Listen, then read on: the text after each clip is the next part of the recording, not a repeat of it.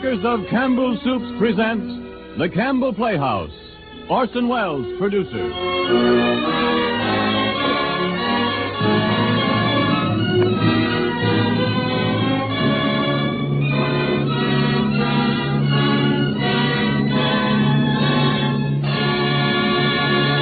Good evening, listeners. This is Ernest Chappell speaking. Tonight, the Campbell Playhouse presents Orson Welles in his own radio version of that great sea story, Mutiny on the Bounty. But first, a word from our sponsor. Any day you look on the lunch or dinner menu of the most popular restaurant in town, you will likely find that one dish featured is chicken. Ask the proprietor about this, and he'll tell you that chicken is a bestseller, not only with the regulars, but with people who are eating out in style. And it's true wherever you go. Chicken is usually first choice when the meal is to be something specially fine. I mention this because it seems to me the widespread liking for chicken is one reason Campbell's chicken soup is enjoyed so eagerly by families everywhere. You see, this soup is chicken through and through, so that as sure as you like chicken, you'll like Campbell's chicken soup. In the aroma that drifts up as this soup is set before you, there's an unmistakable promise of chicken. There's deep-down chicken flavor in each spoonful as you taste it, and tender pieces of chicken meat, too. That's what makes this such a grand soup, the lavish emphasis on chicken. Why don't you surprise your family with Campbell's chicken soup for some meal this weekend?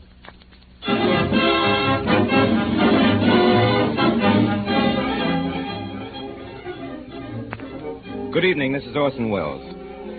On the 12th of September, 1792, there occurred in England the most remarkable court-martial in maritime history.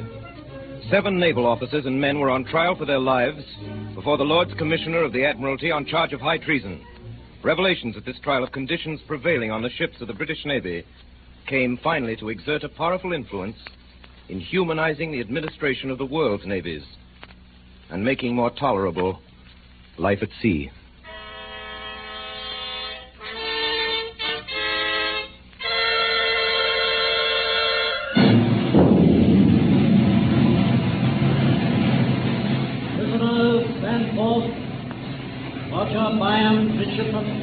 Yes, sir. James Morrison, boatswain's mate. Yes, sir. William Purcell, ship's carpenter. Yes, sir. Thomas Burkitt, seaman. Yes, sir. John Mills, seaman. Yes, sir. Thomas Ellison, seaman. Yes, sir. You are here to be tried by a special court of naval inquiry assembled aboard His Majesty's flagship Duke under Article 19 of the Naval Articles of War, which read as follows. If any person in or belonging to the fleet shall make or endeavor to make any mutinous assembly upon any pretense whatsoever, every person offending herein, being convicted thereof by the sentence of the court-martial, shall suffer death. First witness to the Crown, Captain Bligh. Captain Bligh? Yes, my lord. Captain Bligh, have you any statement to make to this court concerning the mutiny aboard His Majesty's ship Bounty, while under your command in the great South Seas? I have, sir. I have prepared a statement which I now beg the court's permission to read. The court will hear your statement, Captain Bligh. I respectfully beg to submit to the Lords Commissioner of the Admiralty the information that His Majesty's armed vessel Bounty, under my command, was taken from me by some of the superior officers and men on the 28th day of April, 1789, in the following manner. A little before sunrise, Fletcher Christian, who was mate of the ship and officer of the watch, together with the accused and certain others, the crew, came into my cabin, and while I was asleep, seized me in my bed, and with cutlasses and bayonets fixed at my breast, threatened me with instant death if I spoke or made the least noise. I was hauled on deck in my shirt and without a rag else. The boatswain was ordered to hoist the launch out, and the officers and men who remained loyal were ordered into the boat. We then veered astern, and all 19 souls. The boat was so lumbered and deep in the water that it was believed we should never reach shore. The size of the boat was 23 feet from stem to stern, rowed 6 oars. After considering our melancholy situation, I was earnestly solicited by all hands to take them toward home. Therefore, after commending our souls to God, I bore away for New Holland and Timor, across a sea but little known, in a small boat laden with 19 souls, without a single map of any kind, and nothing but my own recollection and general knowledge of the situation of places to direct us. After enduring dangers and privations impossible to describe, We sighted Timor on the 12th of June, and on the morning of the 15th before daylight, I anchored under the fort of the Dutch settlement at Kupang. This voyage, in an open boat, I believe to be unparalleled in the history of navigation. One thing I wish to add, that on the night preceding the mutiny, coming up on deck during the middle watch, according to my custom, I discovered Fletcher Christian, the ringleader of the mutineers, in earnest conversation with Raja Byam, midshipman, one of the accused. In the darkness of the deck, I was not observed by these men who were standing on the starboard side of the quarterdeck between the guns. Nor had I any apprehension at that time that their conversation was not innocent. But as I approached unseen, I saw Raja Byam shake hands with Christian. And I distinctly heard him say these words, "You can count on me," to which Christian replied, "Good. That's settled then." The moment they discovered me, they broke off their talk. I have not the slightest doubt that this conversation concerned the forthcoming mutiny. It is all, my lord.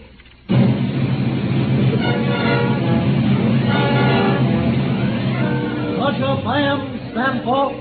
Roger Byam, you have been accused with others of mutinous and piratical seizure of His Majesty's armed vessel Bounty. You have heard the Crown's witness. Roger Byam, do you plead guilty or not guilty? My lord and gentlemen, I declare before God and the members of this court that I am innocent, that I have never been guilty either in thought or in deed of the crime of which I am charged. Roger Byam, the court is now ready to receive whatever you may have to say in your own defense. My lords, I joined His Majesty's Armed Transport Bounty as a midshipman on the 21st of December, 1787. We were off Spithead, lying to for stores and crews to come aboard. I remember my first sight of the Bounty. The crew crowded in the afterdeck around the huddled form of a man, lashed to the capstan spar, and Captain Bligh reading from an Admiralty order. If any person in or belonging to His Majesty's fleet shall strike or endeavor to strike an officer, he shall be flogged in turn on board every ship of the fleet. Master Downs? Yes, sir. How many lashes are due from our ship? 2 dozen, sir. Very well. Mr. Morrison? Yes, Captain Bligh. 2 dozen lashes. One moment, Captain. Yes, Surgeon. The prisoner is dead, sir. Lucky devil, we were only the 5th ship. Well, Mr. Morrison, what are you waiting for? But the man is dead, sir. Yes, I heard the surgeon's report. Come, my dinner's getting cold. 2 dozen lashes, Mr. Morrison. 2 dozen lashes, dead or alive. 2 dozen it is, sir.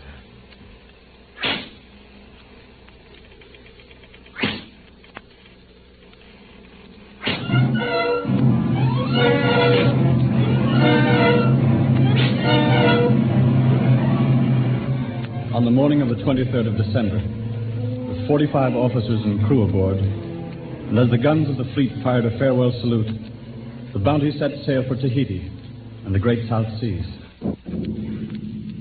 Lieutenant Christian. Aye, Captain Bligh. Take charge, raising anchor, sir. Very well, sir. Friar, Subtle. Aye, sir. Berthold. Aye, sir. Stinkler. Aye, sir. Sergeant Hogan. At your service, sir. Sergeant Hogan, you'll moderate both your voice and your rum rations.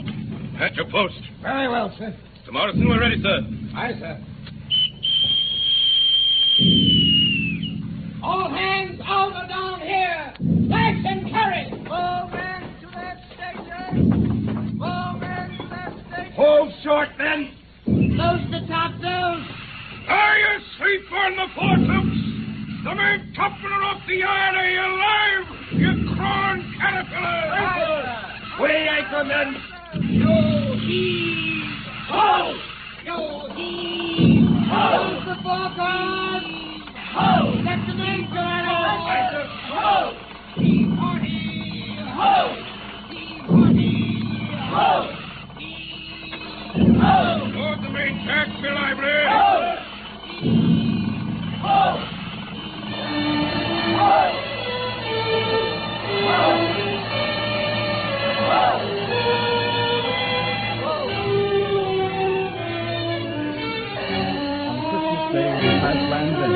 And the Bounty headed away to sea with topsail in set.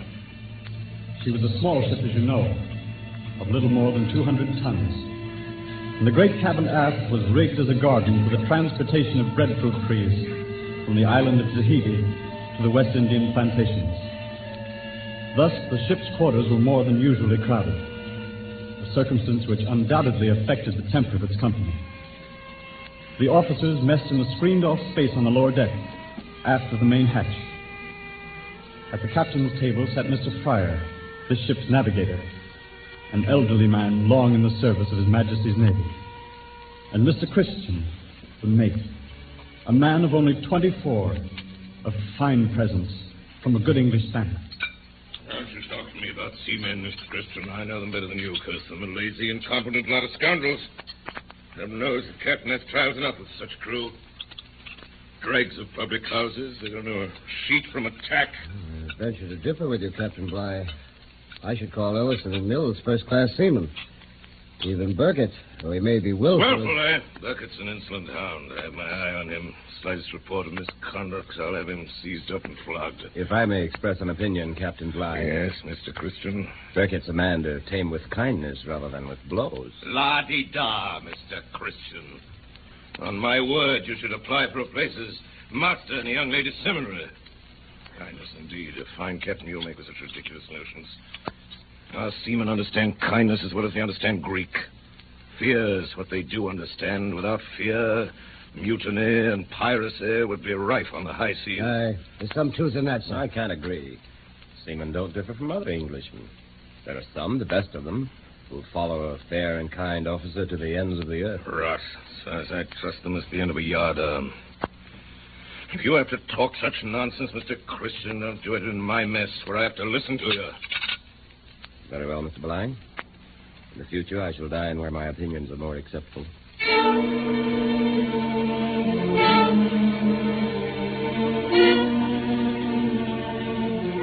From that day on, and for the rest of the voyage, Captain Bligh took his meals by himself in his cabin. In latitude 39 degrees north, just off the coast of Tenerife, we ran into heavy weather. A huge wave stove in 3 of our longboats, carried away our cases of beef, and spoiled a large part of our stock of bread. We laid into Santa Cruz for fresh supplies of water and beef. The meat that was taken on ship was so tainted the men threw most of it overboard. Captain Bligh kept the men at work, repairing the ship's boats from morning till night. Captain Bligh. Yes, Mr. Fryer. Men are asking when they can start shore leave, sir. So they can get drunk in the taverns, I suppose. Been at sea nearly 8 weeks, sir. Maybe 8 months before they set foot in land, and might just well get used to it.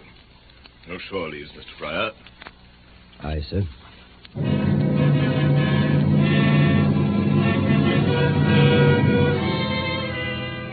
We left Santa Cruz at the end of February. We carried no purser.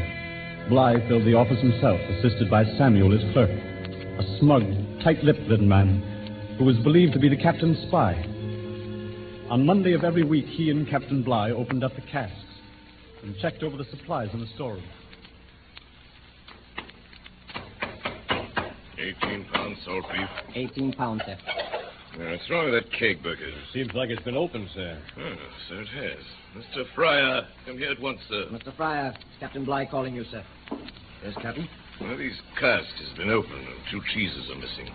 Well, they may have been short-weighted when we were provisioned, sir. They were not, Mr. Fryer. I checked them. These cheeses were stolen. Well, perhaps you'll recollect, sir, that while we were at Spithead, a cask was opened by your order and the cheeses carried ashore. Hold your tongue, Burkett. This boat is manned by a pack of thieves. Surely, Captain, you don't think that You're an intrusion against me, officers and men. But I'll tame you, by heaven I will. I'll make you eat grass before I'm done with you. Samuel! Yes, sir. If the allowance of cheese is stopped, the officers too, mind you, until the deficiency is made good. Yes, Captain. And Burkett, if I hear another word out of you, I'll have you seized up and flogged to the pole. Samuel, you lock the storeroom. Bring keys to my cabin.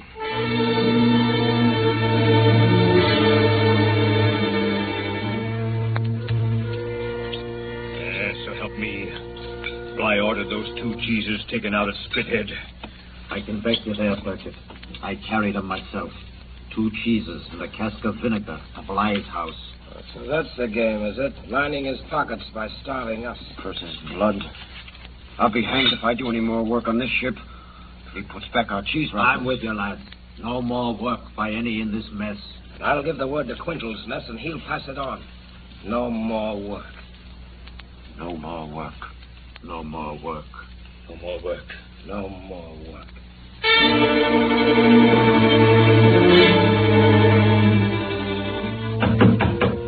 Come in. Captain Bligh. Yes, Mr. Crichton. As officer of the deck, sir, I feel it my duty to make a report. Well, what is it? The grumbling in the forecastle, sir. It's becoming serious. Ah, is it? What are the scoundrels grumbling about now? Many things, sir. Chiefly the food. Well, they're not satisfied with the rations, sir. By heaven, they'd better make up their minds to be satisfied. Captain Bligh, as second officer, I am in a measure responsible for their conduct. I may suggest, sir, I think it would be wise to listen to their grievances. You may keep your suggestions to yourself, Mr. Crichton. I think it only right that you should hear what the men... I am the only judge, sir, of what's right and wrong on the ship. I'm tired of their bloody complaints. Since you seem to be their advocate, Mr. Christian, you can tell them this. The first man to complain from now on will be placed in chains.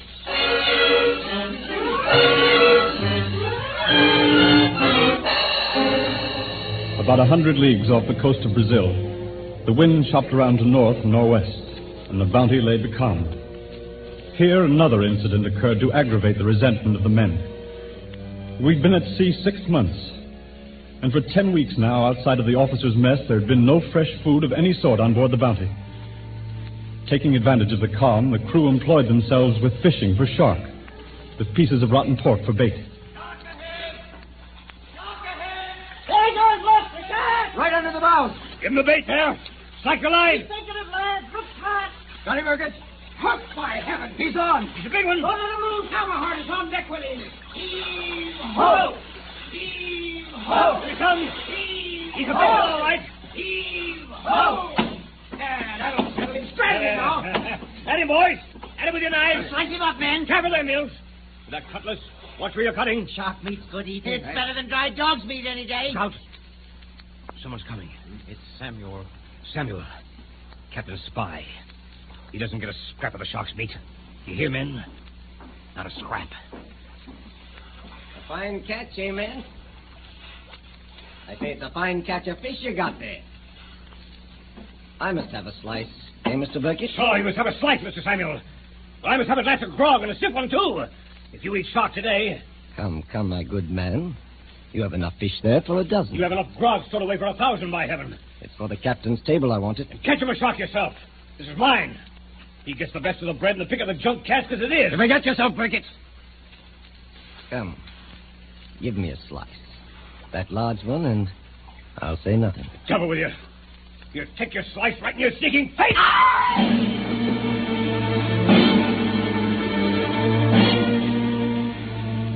Burkett spent the night in irons. His messmates saved in their entire allowance of grog to fortify him against the flogging they knew to be inevitable.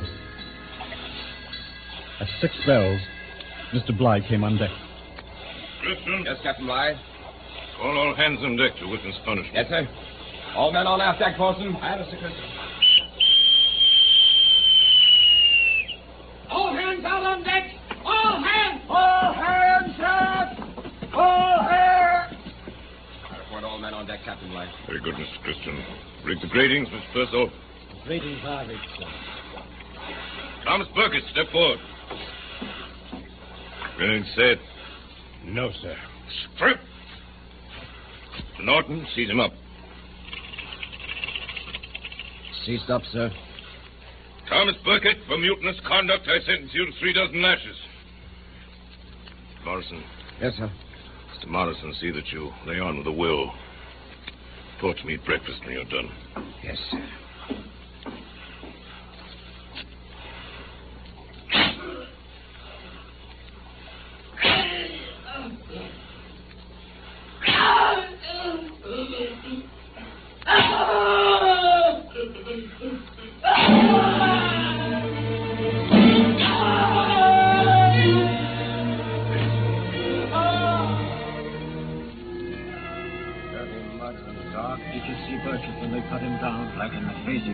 The bone showing through the flesh. And now the old devil's got Purcell in irons. I say, Mr. Fryer and Bligh ain't speaking no more. Pretty past that for a ship what's got half the world between her and England. Wait till we get back. be a day of reckoning for old Bly. Aye, and maybe before we get back. What are you saying, Mills? We got to get back to England, don't we? We could get back without Bly if we had to. There's a man that can take the bounty home. I ain't a better man than Bly. Christian, you mean? Christian. Yeah, that's right. Mr. Christian. Mr. Christian.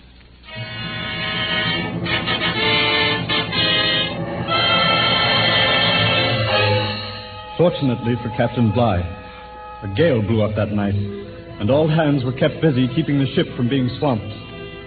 Day after day, we scudded before strong westerly to southwesterly winds, carrying only the foresail and close-reefed main topsail. At last, on the 20th of November, we rounded Cape Horn. 5 weeks later, we sighted the first coral reefs and saw the great mountains of the island of Tahiti. Land ho! Land to the starboard! Land to the starboard! Mr. Christian? Yes, sir. Taking sounding. Yes, sir. Mills? By the Mark 8, by the Deep 7, water shoaling. Good anchor. Yes, sir.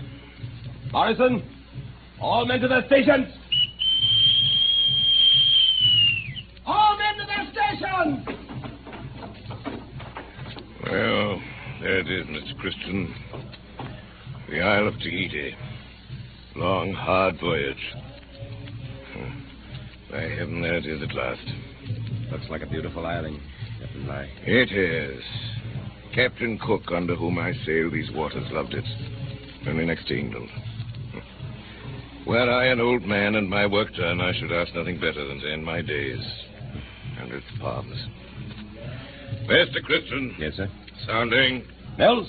By the Deep 5, 1/2 left 5, sir, and shoaling fast. Lower away. Lower away there. Aye, sir!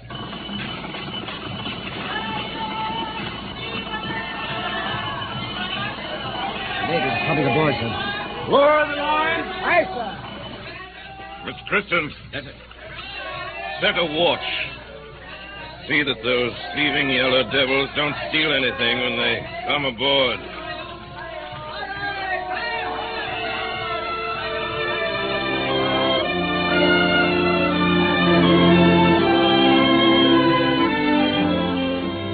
The next day, the crew went ashore. The danger of the mutiny seemed past. The hardships of the voyage were soon forgotten. We lived on the fat of the land, amongst affectionate native friends. Those were the happiest weeks I ever spent. Our host was the chief of the island. He had 2 daughters, Hina and Tahani. Mr. Christian and I used to visit them often. The 4 of us would go swimming, sporting in the breakers or lying on the white sand of the coral beach.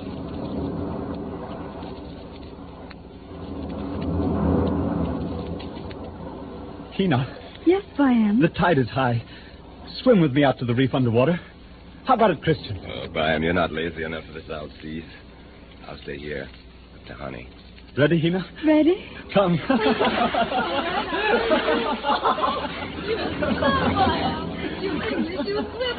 I'll show you when we get to the reef.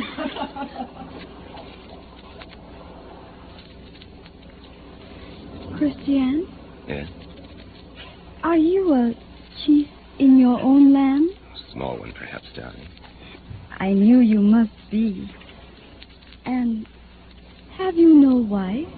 None. I have no husband. Tahani. Why do you stop? Tahani is listening. When the ship sails, Tahani, I must go with it. But it will be 2 moons before the ship sails. 2 moons are soon past, Tahani. We have a legend, Christian, here in Tahiti, that time is a long lizard that sleeps with its tail in its mouth. And to those who keep their hearts within its circle, no harm can come. No harm will come, Tahani. What are you doing with those flowers? Tahani make a wreath to go around your neck. White flower, long stem. What do you call it? This one, the tafano. Looks like the lotus. In my country, we have legends too, Tahani. In my country, they say a sailor who once tastes the lotus Never goes home.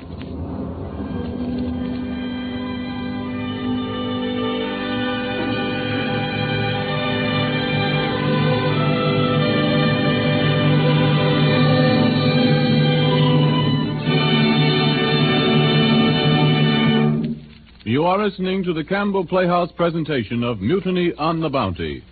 We pause now for station identification. This is the Columbia Broadcasting System.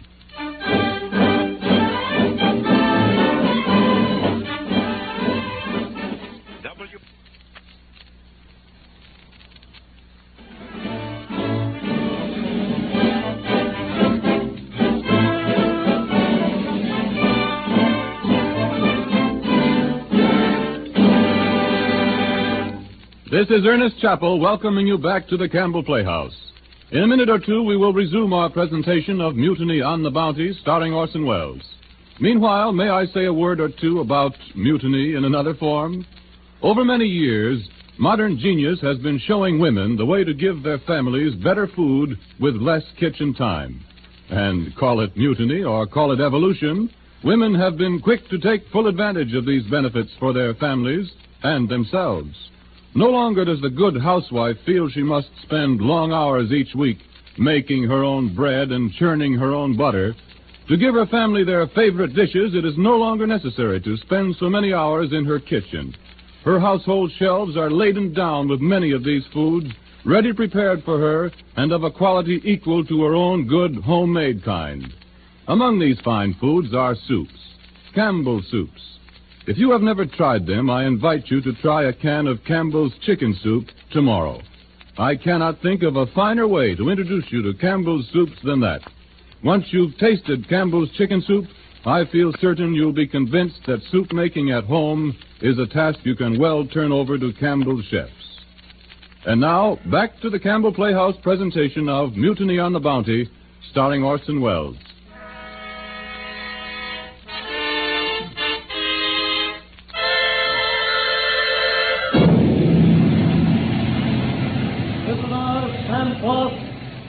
Roger Byam, midshipman.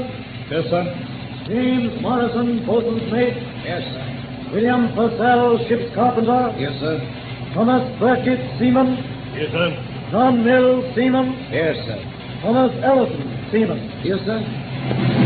Roger Byam, have you anything further to say in your defense? I have, my lord. Toward the end of March, it became evident to all hands that the Bounty would soon sail. More than 1,000 young breadfruit trees in pots and tubs had been taken on board. The relaxation of discipline now came to an end. Captain Bligh ordered Samuel to seize all the gifts which the friendly natives had given the men. With abundance around them, the crew were again put on slender rations. 2 of them, deserted to the hills, were caught and severely flogged. On our last visit ashore, Mr. Christian was more than usually silent.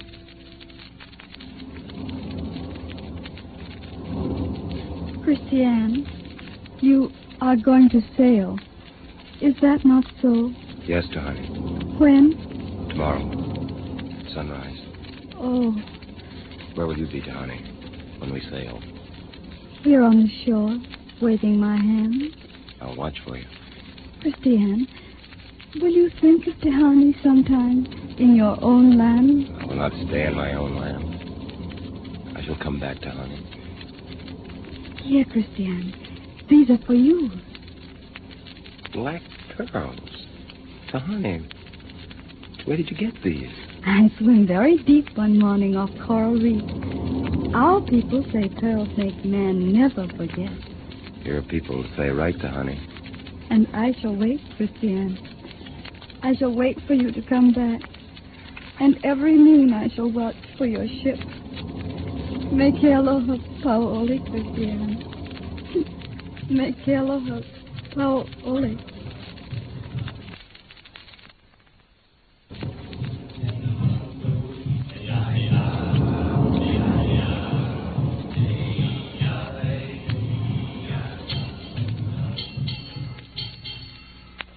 Mr. Christian, Miss Byam, you're late.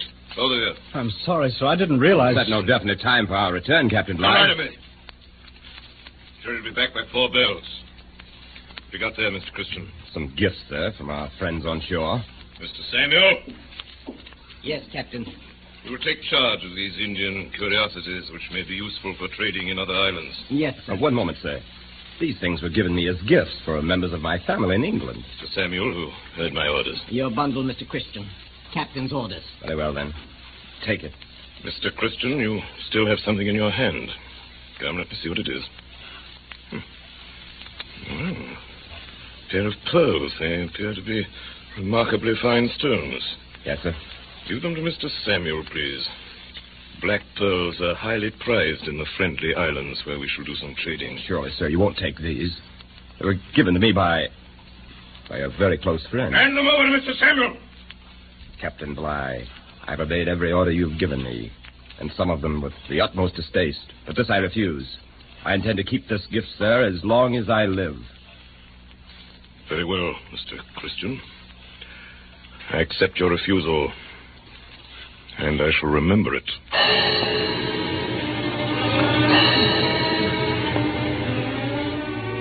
On the 4th of April, 1788, the Bounty with her cargo of breadfruit trees set sail from Tahiti. All went quietly enough until the evening of April 14th. That morning we left the island of Numuka in the Friendly Archipelago, where we did our usual trading with the natives. A great many coconuts had been brought aboard and piled up on the quarterdeck between the guns under the captain's eye. At about noon, some of the coconuts were found to be missing. Mr. Morrison. Aye, sir. Are all the officers assembled on deck? Aye, sir.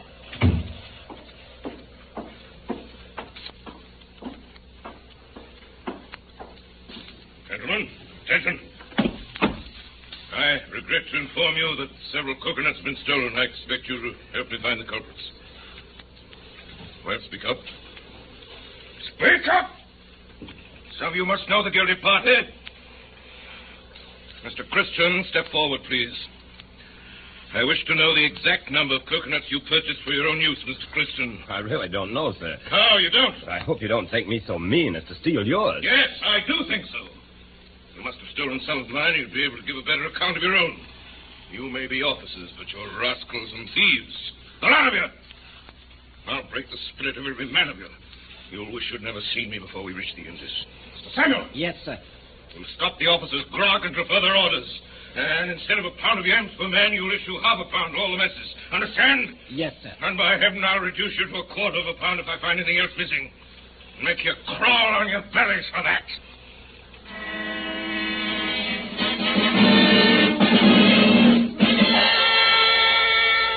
It was feverish hot below deck that night, and there was an uneasy stirring in the forecastle. I couldn't sleep and went up on deck. It was then about 1 o'clock, and with the exception of the watch, there was no one on deck but Tinkler, curled up asleep under one of the guns. Mr. Norton, the watch, was standing at the rail on the opposite side of the deck. I could make out his form standing in the starlight. Someone appeared at the after ladderway. Who's that? Oh, it's you, Byam. Oh, hello, Mr. Christian. Have you seen Captain Bligh tonight? Did you know that he invited me to sup with him? Why? Can you tell me that? After spitting at me, wiping his feet on me, sent Samuel to ask me to his table. He didn't go? After what happened, I should say not. Maybe he's got a conscience, Christian. His invitation might have been a way of letting you know he was sorry. I might have believed that once, but not now. Byam, we're in his power, officers and men alike. He considers us so many dogs to be kicked or fondled as he pleases. There can be no relief, none, not till we reach England. Heaven knows when that'll be. Heaven knows if I can stand it till then. Heaven knows if the men can stand it. Yes, Christian? Something I wish you'd do for me. On a voyage like this, one never knows what may happen. If for any reason I should fail to reach home, I'd like you to see my people in Cumberland. That'd be too much trouble for you? Not at all, Mr. Christian. Just before I joined the ship, my father asked that I make such an arrangement with someone on board. In case anything should happen, he said that it would be a comfort to him to talk with one of my friends. You can count on me, sir. Good. That's settled, then. Well, Mr. Christian. You're up late. Yes, sir. And you, Mr. Byam. Can't you sleep? It's very warm below, sir. I've noticed it. A true sailor can sleep in an oven if the case requires, or on a cake of ice. Good night, Mr. Byam. Good night, Mr. Christian.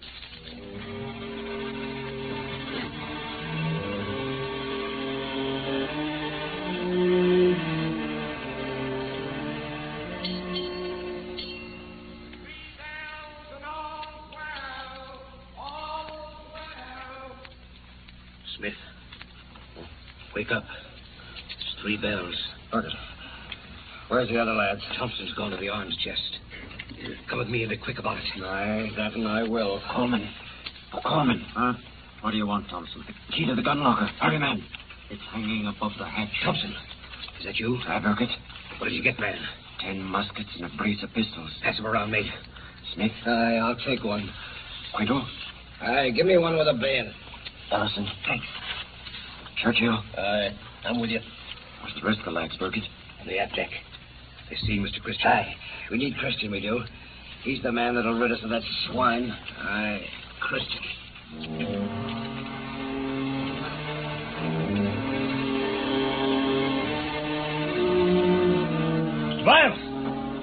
Byam, get up! Yes? Yes? Put on your clothes. There's no time about it. Oh, what is it? Have we been attacked? Have we been attacked? No. We've taken the ship. Captain Bligh is a prisoner. What? Burkett, are you mad? Have you any idea what you're doing? We know what we're doing. Bligh's done all this on himself. Now, by heaven, we'll make him suffer. I'm going to shoot the dog. Don't you try any of your young gentlemen's ideas on us, or we'll murder some more of you. Send them up, Burkett. They're not to be trusted. Hold your tongue. Mind the gun locker. Come, gentlemen, hurry into your clothes. Oh, Quiddle. Yes, Burkett. Stand fast to that door there. No one's to come forward without my orders, you understand? Aye, aye. Now, Come on, get boys. going. Up the ladder way. On deck with you. Captain Bligh. Stand back. Don't move a step. Isn't there a loyal man among you? Will you hold your tongue, Mr. Bligh? Or shall I shove this bayonet into your ribs? Go ahead, Christian. Murder me. Go on ahead. I'm master of this ship now, Mr. Master Bligh, and of by the heaven, ship? I'll stand no more of your Christian, abuse. you traitor! I'll see you hung. I'll have you flogged. Hold your tongue or you're dead this instant. Lift it, dog throat. Let him have it. Quiet. Quiet, the lot of you. I'll give the orders on this ship. Beckett, get the other officers on deck. They're fetching him up, sir. Christian, Mr. Christian, think what you do. Release me. Lay aside your arms. Let's be friends again, Mr. Christian. Mr. Christian, I give you my word that nothing more shall be said of this matter. Your word is of no value, Captain Bligh. What do you mean to do with me? Shoot you swine. Seize him up at the gratings, Mr. Christian. Give us a chance at him with the lads. Silence! Silence! We'll give you justice, Mr. Bligh. Which is more than you've ever given us. What's your plan, Mr. Christian? You're right to know. Aye, that we have. Mind what you're about, Thompson. I'm master of this ship. You're a mutinous swine! That's what you are, Christian. They'll never listen to you. They're... Maybe that'll teach you to hold your tongue. Mr. Christian. Stand back, Byam. Think what you're doing, Christian. This is my affair. Up the steps, Christian. Fryer, Put down your Purcell. hand. Over on that side of the deck with Byam and Morrison. Mr. Christian, are you in this? Yes, Mr. Fryer. I've taken the ship. None of you will be hurt unless you resist. What are you going to do with Captain Bligh? Kill me! That's what the villain's going to do. No, Kill Mr. me! Bligh, no, I'm not going to kill you. I'm going to put you adrift in the longboat. Longboat! That's right. Turn him adrift. Turn me loose in that rotten little boat, will you? 3,000 miles from land. What else is that but murder? Giving you a chance, Mr. Bligh. It's more than you'd give me. Mr. Mills. Aye, Mr. Christian. Clear the launch and be lively. Aye, aye, sir. Ellison, Quinton, give me a hand with the davits. Now, gentlemen, you have your choice. The rest of the men who haven't joined us, you stay on ship with me, or you go with Bligh. I give you warning. Come with me and I'll see you hung. I'll stay. I'm with you, Mr. Christian. Stand on this side. I'm going with the captain. Not me. Over here, then. Mr. Fryer? Mr. Christian, listen to One reason. more time, Mr. Fryer. Answer my question. I've sympathy for you, the wrongs you've suffered, but none whatever for what you're doing now. I have not asked for your sympathy, Mr. Fryer. Mr. Byam, what's your decision? Mr. Byam. I shall go with Captain Bligh. Very well. Over here, then. That side. Purcell? No matter what I think of Mr. Bligh, I know my duty as an officer. Mr. Purcell, I shall remember that. All that are going. Mr. Bligh, ready to man the launch? She's ready to lower, sir. In the boat, men. First, Mr. Bligh. I'll never leave my ship of my free will. Very well. Carry him, men. Into the longboat with you. Stand back. Stand back, gentlemen. Burkett, keep your musket ready if anyone makes a move. That's it. Into the boat, men. Keep him in, lad. Now, the rest of you, Fry, Purcell, Nelson, all of you that are going, keep moving. Ellison's up to the supplies. In you get. We can't take any more. Christian, we can't take any more. Don't change it anymore. She's overloaded, Christian. She's overloaded with swamp. No more men. Don't swamp the boat, men. I'll see that justice is done you. Very well. Back the rest of you by and get back. Yes, Mr. Christian. Lower away, men. Aye, sir. Lower away. One more chance, Christian. One more chance to surrender. Too late for that now, Mr. Bly. You'll pay for this, every one of you. You'll pay. Give us some cutlasses at least, Christian. Some maps. Ellison, throw down some cutlasses. Aye, sir. Are these all the arms you'll give us? You'll get a belly full of lead. Now, then, turn around the swivels on it. Give him a whip of grape. Wait from that gun, Quiddle. I'll put you in iron. Cast off there below. You scoundrels! Murderers! Traitors! I'll have vengeance on you. I'll see you swing a yard arm before 2 years have passed. If I have to go to the edge of the earth to get you.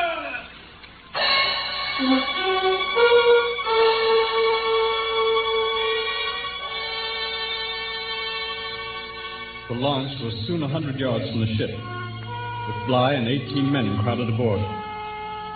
There was no chance of my joining them. A northeast breeze freshened and the Bounty began to gather way. Under Christian's command, we put back to Tahiti. There we parted. It was his intention to turn his back forever on civilization and settle in some remote island in the South Seas. The rest of us well determined to return to England. With him aboard the Bounty went 8 members of the crew, 8 native women, and Tahani, his wife. The last I saw of the Bounty, she was standing off the shore of Tahiti, with all sails set, heading north into uncharted waters, where the light easterly breeze had been.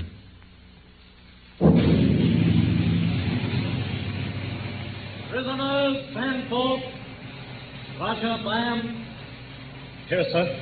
James Morrison. Here, sir. William Muskrat. Here, sir. Thomas Burkett. Here, sir. John Mills. Here, sir. Thomas Ellison. Yes, sir. Do any of the accused have anything further to say in your defense? No, my lord. No, my lord. No, my lord. No, my lord. No, my lord. Having heard the evidence produced in support of the charges made against you, and having maturely and deliberately weighed the whole of the evidence, this court is of the opinion that the charges have been proved against you. It doth therefore judge that you shall suffer death by being hanged by the neck on board any of His Majesty's ships of war not later than 1 month from this date, and at such a time and such a place as the commissioners for executing the office of Lord High Admiral of Great Britain and Ireland shall, in writing, under their hands, direct.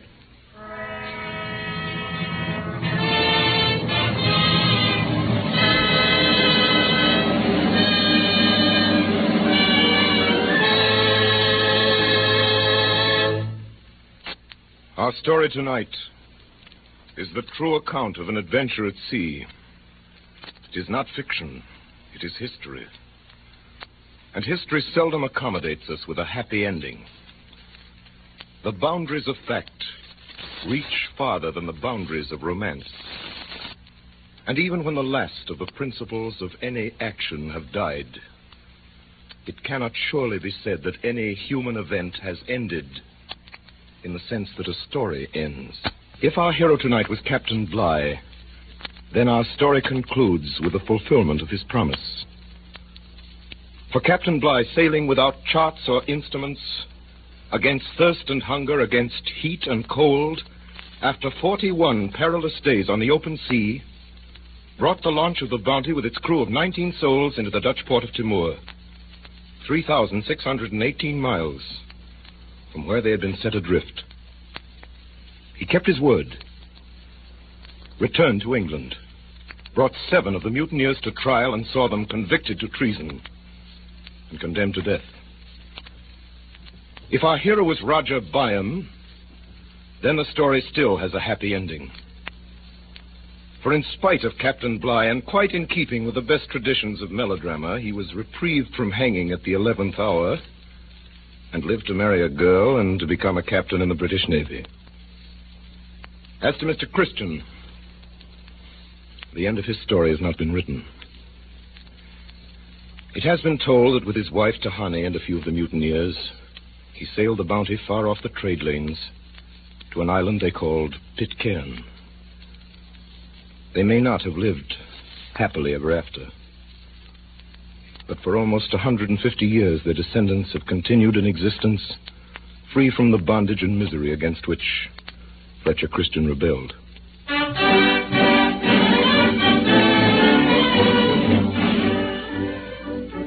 In a moment or so, Orson Welles will return to the microphone with his guest of the evening, Mrs. Dorothy Hall, a person who has had direct contact with the descendants of the mutineers and who has been recently and dramatically associated with life on Pitcairn Island. While we are waiting for them, let me remind you of something I was talking about a little while ago, of the lavish emphasis on chicken in Campbell's Chicken Soup. Actually, all the good meat of fine government-certified chickens goes into the making. The broth bubbles slowly and softly in shining kettles until it takes on a golden glint, and the flavor of chicken is rich in every drop. Pieces of chicken meat, cooked deliciously tender, go into the soup, too, along with snowy rice. Every woman knows that the merit of a chicken soup depends on the amount of chicken used in making it. And since that is so, then as surely as you like chicken, you'll like Campbell's Chicken Soup.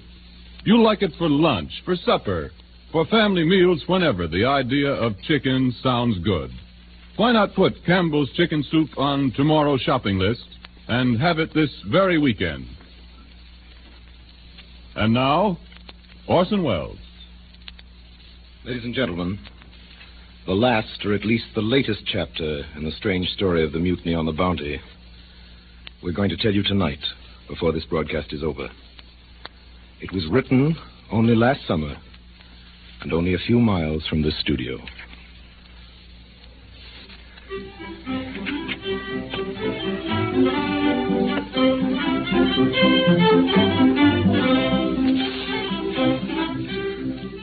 Hack is a taxicab. It is also what you call a writer if you're mad at him. Quack is what Donald Duck says, and what you should never call a doctor. Ham is the most distinguished reference you can make to an amateur radio operator. But there are 2 kinds of hams, and smile when you call a radio actor a ham. Say ham to Mrs. Dorothy Hall, however, and she'll just smile. I'd like to make this quite clear before I go on. When you say radio ham to me, it is either dramatic criticism or fighting words, depending on how big you are. But okay around Mrs. Hall, because ham is just a pleasant reminder in the queer vernacular of her own people that she has passed tests A and B of the Federal Communications Commission and belongs to the elect among amateur radio operators of the world. Mrs. Hall's kind of ham pioneered radio. Mrs. Hall's kind of ham stays up late and gets up early, eats irregularly, rescues flood victims, and talks like an E. Phillips Oppenheim spy into an H.G. Wells machine, thinking nothing of such phrases as QRM, QC, QRT, and QSL, the exact meaning of which I am not entirely certain. 88, however, means love and kisses. This I have committed to memory in several languages. 88.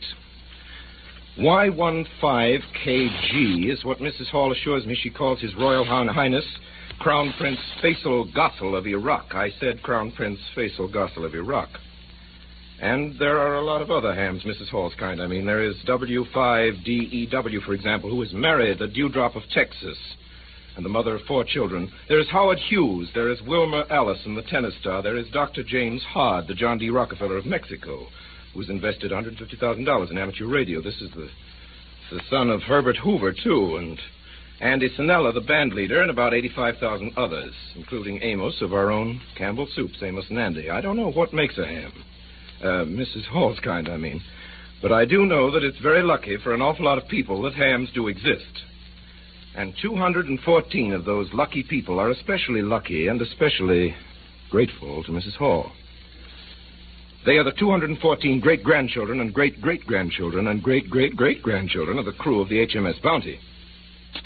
Remember the headlines? Pitcairn Islanders face starvation, Bounty survivors isolated by typhoid rumor, Queen's woman rallies British to aid survivors, radio amateur acts to save starving inhabitants. Well, that was only last summer, and only last summer it was that the rumors of a dangerous epidemic forced the little island into a tragic quarantine that threatened to erase all life from Pitcairn. That same Pitcairn, that same paradise that Mr. Christian and the rest of them founded 150 years ago in tonight's story. What happened was this.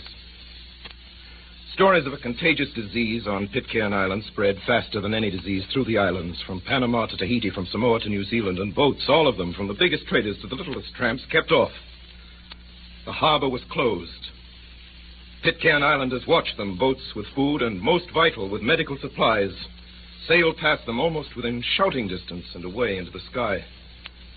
And so it was that slow death and death by torture faced a community in the very presence of civilization, faced a people whose ancestors had known this torment and this kind of death. And here's how another chapter was written in the saga of the Bounty. Andrew Young, descendant of midshipman Edward Young, latitude 25 minutes, 4 seconds south, longitude 130 minutes, 6 seconds west, fighting time, fighting the ebbing power of his radio transmitter, found an old friend in the ether whom he knew well and whom he had never seen 7,740 miles away. A colleague in the great good fellowship of radio hams.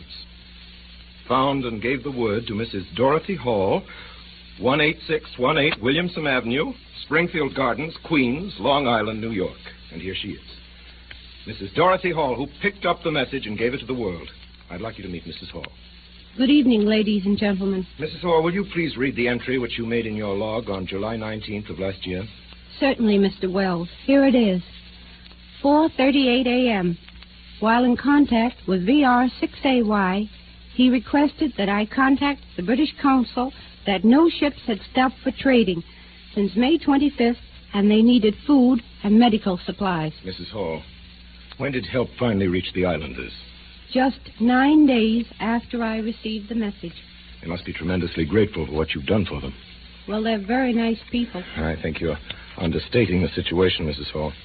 I must tell you that since Mrs. Hall rescued Pitcairn Island, I found out from other sources she's become what amounts to its unofficial consul general, purchasing agent, advisor, and guardian angel. Well, Mr. Wells, that's quite a title. Tell us, Mrs. Hall, what do you think is the outlook for the islanders? I'm afraid not so very encouraging. They are entirely cut off from regular professional medical attention, whereas they recovered from this epidemic, which incidentally has never been diagnosed. It is more than possible, particularly with the threat of cholera, that someday a ship will pull into the harbor and find no one alive. Mrs. Hall, certainly something should be done about this. The people at Pitcairn Island need a doctor. They need someone to tell them what they've got when they're sick and someone to cure them when they've got it. They need at least the simplest medical supplies. I don't know what can be done, but maybe somebody, somewhere, who's listening to this will know the answer. Let's hope so. And now, before wishing you good night, Mrs. Hall, and thanking you for visiting us at the Campbell Playhouse, I'd like our listeners to hear what I found in your log when I visited your home the other day. It's your most recent entry regarding the island. It's just a sentence, but I think it's very eloquent. It's from the Chief Magistrate of Pitcairn Island to Mrs. Dorothy Hall. Quote, "You do what is for our good. It's okay with me." Signed, Richard Edward Christian.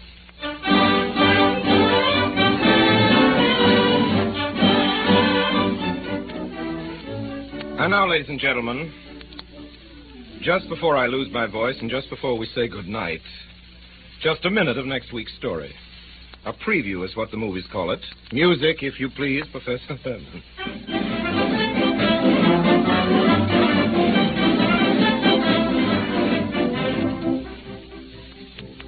When Mr. Phippany took the mules out of the traces to lead them down to the stream to drink, he noticed that his wife continued sitting on the spring seat staring ahead of her, and that Addie, now 10 years old, remained in the wagon under the canvas. When he came back, they were as before. Josephine, are you feeling all right? Fine. Don't you like this camping place? As well as any camping place. Well, what about supper? I don't plan to cook any more suppers in this fine, free out of doors. Well, how come? Tomorrow, Addie and I is going back to some town to live or die. Some town like Natchez. And leave me? We, too, are going back to that town to live or die. Perhaps Mr. Phippany's poker playing, in spite of his wife's frequent corrosive remarks about it, had given him some helpful training. At any rate, Mr. Phippany leaned down and began pulling at Breekstill's long ears. Breekstill? We don't want to go to town, we do. We're ashamed of the old wagon. Who are we anyhow? Why, we're the chicken wagon family and ain't got no home except only such as this. Yes, Breekstill. We can't be chicken wagon people no more. It's disgraceful. We're ashamed. We're going to town, we in Breekstill, and hey, we're going to town. And by dogs, we're going to the biggest downtown in the world. We're on our way to New York City. Mrs. Phippany screamed.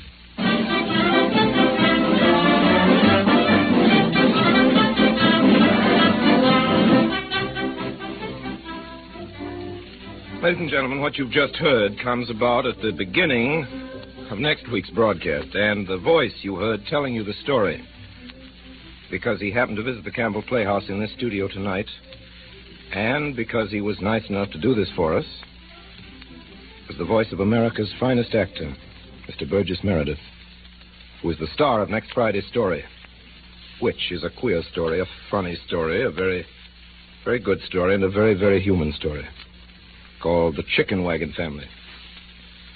Until then, until The Chicken Wagon Family, Burgess Meredith, who is next week's star, my sponsor and I, and all of us on the Campbell Playhouse remain obediently yours.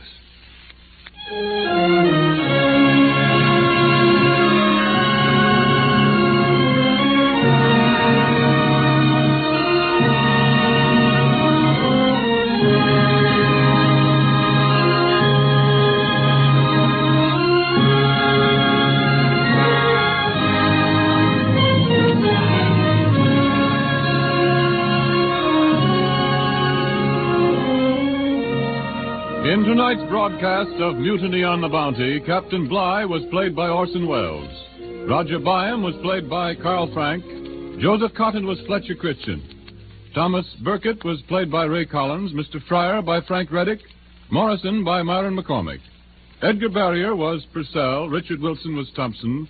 William Allen was Samuel. And Memo Holt was Tahani. Don't fail to listen in next Friday night when Orson Welles brings to the Campbell Playhouse Burgess Meredith in that lovable, laughable bestseller of a dozen years ago, The Chicken Wagon Family.